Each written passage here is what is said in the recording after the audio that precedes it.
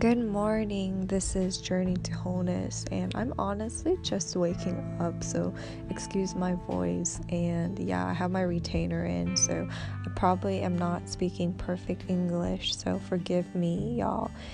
Anyways, this morning I've been reflecting about all the prophetic words that have been on YouTube regarding kingdom marriage, right?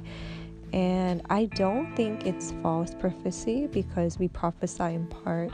And so if one person has one part of the puzzle, another person has another part of the puzzle. But I also have been interpreting all the prophetic words about kingdom marriage in a different way.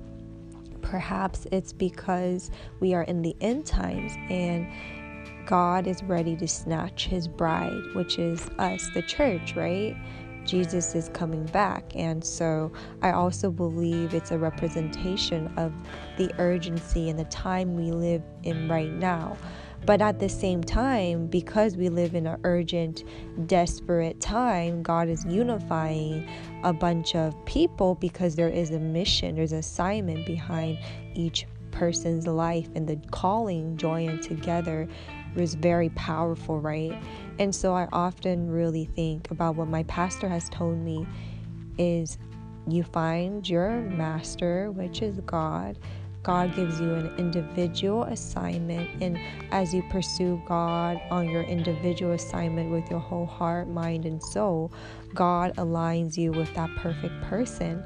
And this morning, I just want to quickly encourage y'all that God has that person for you, and you just have to wait on his timing and trust in the promise that he has given you.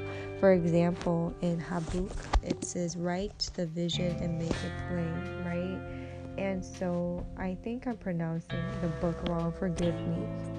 But if we write the vision and make it plain in its appointed time, the vision will come to pass if it's God's will, right? And I often believe if we follow God and we live a godly life, most of the time the desires that are in our heart are what God specifically placed in our hearts to kind of tell us ahead of time what is going to happen in our specific future. But as we wait on God, we must not be impatient and grow weary and lose our faith and their hope in the promises of God. And so the promises of God are yea and amen. So we need to keep holding on and hold fast to his promise. And how am I doing that?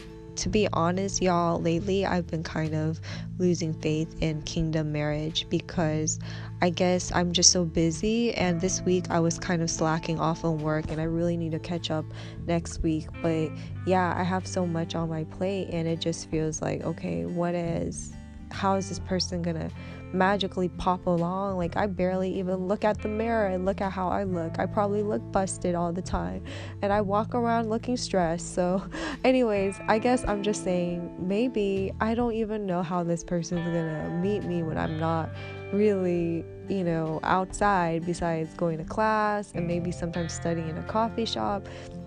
But I have to realize that God is bigger than the pandemic. He's bigger than all the things that are going outside right now. And he can place that perfect person. Not perfect, but you know what I mean. The perfect person for me in the perfect time. And so I'm still holding on to faith that this will be the November to remember. But if I don't meet him, I still have my hope in God. And God is my greatest love, right? And I hope God is your greatest love. Okay? So yeah, I hope you guys are doing well.